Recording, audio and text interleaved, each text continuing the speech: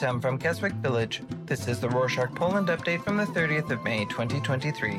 A quick summary of what's going down in Poland. Let's start with the domestic debates. The tension between the ruling party and the opposition peaked this week in Parliament. On Friday, the 26th, the Sejm, the Polish Parliament, accepted a proposal to establish a committee to monitor Russian influence on politicians. The committee will have the right to deprive someone from taking a position. It will be able to cancel the administrative decisions taken under Russian influence, and it can ban a person from taking a position involving the management of public funds for 10 years. The president approved the proposal on Monday, the 29th. On the same news, the opposition reacted harshly to the law. The main opposition party called the law Lex Tusk, as they think the proposal aims to punish Donald Tusk, the leader of the main opposition party. They think the new law is totally anti-democratic and its only aim is to eliminate Tusk before the election.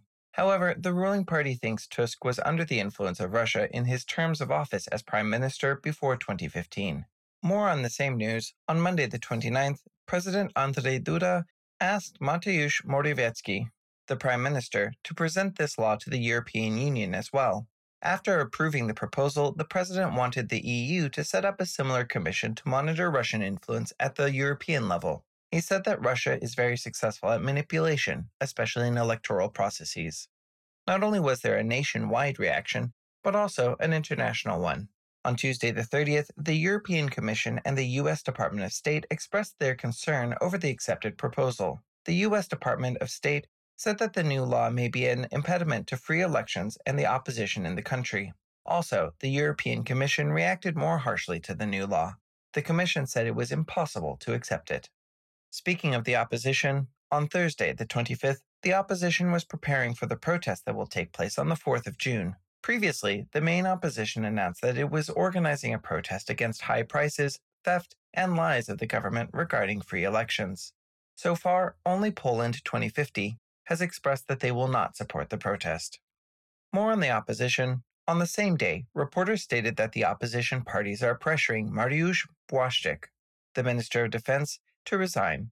Błaszczyk did not attend the meeting of the Parliamentary National Defense Committee, in which the representatives of the opposition parties also attend, as the opposition parties wanted to propose his resignation to the parliament. The opposition thinks the defense minister is not eligible for his position because there was a miscommunication between the army and the defense minister about a missile hitting Poland in late 2022. On the same news, Jarosław Kaczyński, the leader of the ruling party, said that the pressure from the opposition on Błaszczyk serves the interest of Russia. He said that most of the opposition knows they are helping Russia. He said the defense minister contributed drastically to the defense capacity of Poland through his recent efforts. On Wednesday, the 24th, polls assessed which election promises they found best for themselves. United Surveys conducted a poll in which it appears that promises that politicians are discussing heatedly are not interesting to voters. Participants found the introduction of pension for widows, which the opposition proposed, the most relevant. In the second place, there was an introduction of free medicine for children, which the ruling party proposed. On Thursday, the 25th, reporters stated that the tension between the government and truck drivers in the country is increasing.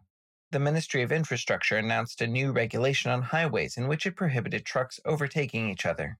According to truck drivers, the regulation means that they won't even be allowed to overtake a truck that is moving very slowly because of a breakdown. They expect this will lead to traffic jams on highways. Previously, truck drivers protested against the government for not regulating Russian and Belarusian transportation firms. Let's also look at what is new in foreign affairs. On Friday, the 26th, Poland announced that it would intensify sanctions against Belarus amid the sentencing of Andrzej Poczobut, an activist in Belarus detained politically to 8 years in prison. Previously, Poland had already reacted harshly against Belarus over the case, yet Poland will impose more sanctions on Belarus. Another topic of tension came up on the agenda between Poland and Belarus.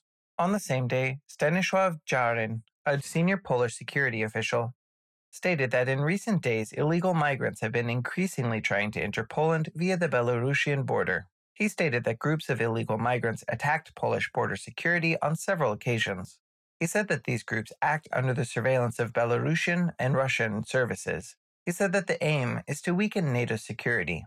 Poland detained over 300 individuals this year that were helping people from intelligence services to cross the Polish border. Speaking of the Polish border, On Wednesday, the 24th, reporters stated that illegal activities in Ukraine have increased since the start of the invasion. Poland has accepted more than 10 million refugees from Ukraine since the beginning of the war.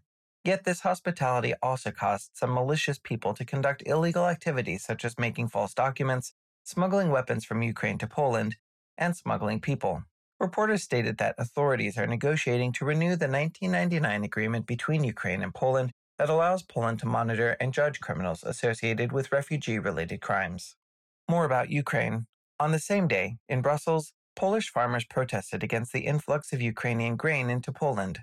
The farmers wanted to present their demand to the EU to take effective measures in the capital of Belgium, where the European Union's Commissioner for Agriculture is located. One protester carried a banner on which she wrote, quote, "Ukrainian grain belongs to Africa," end quote.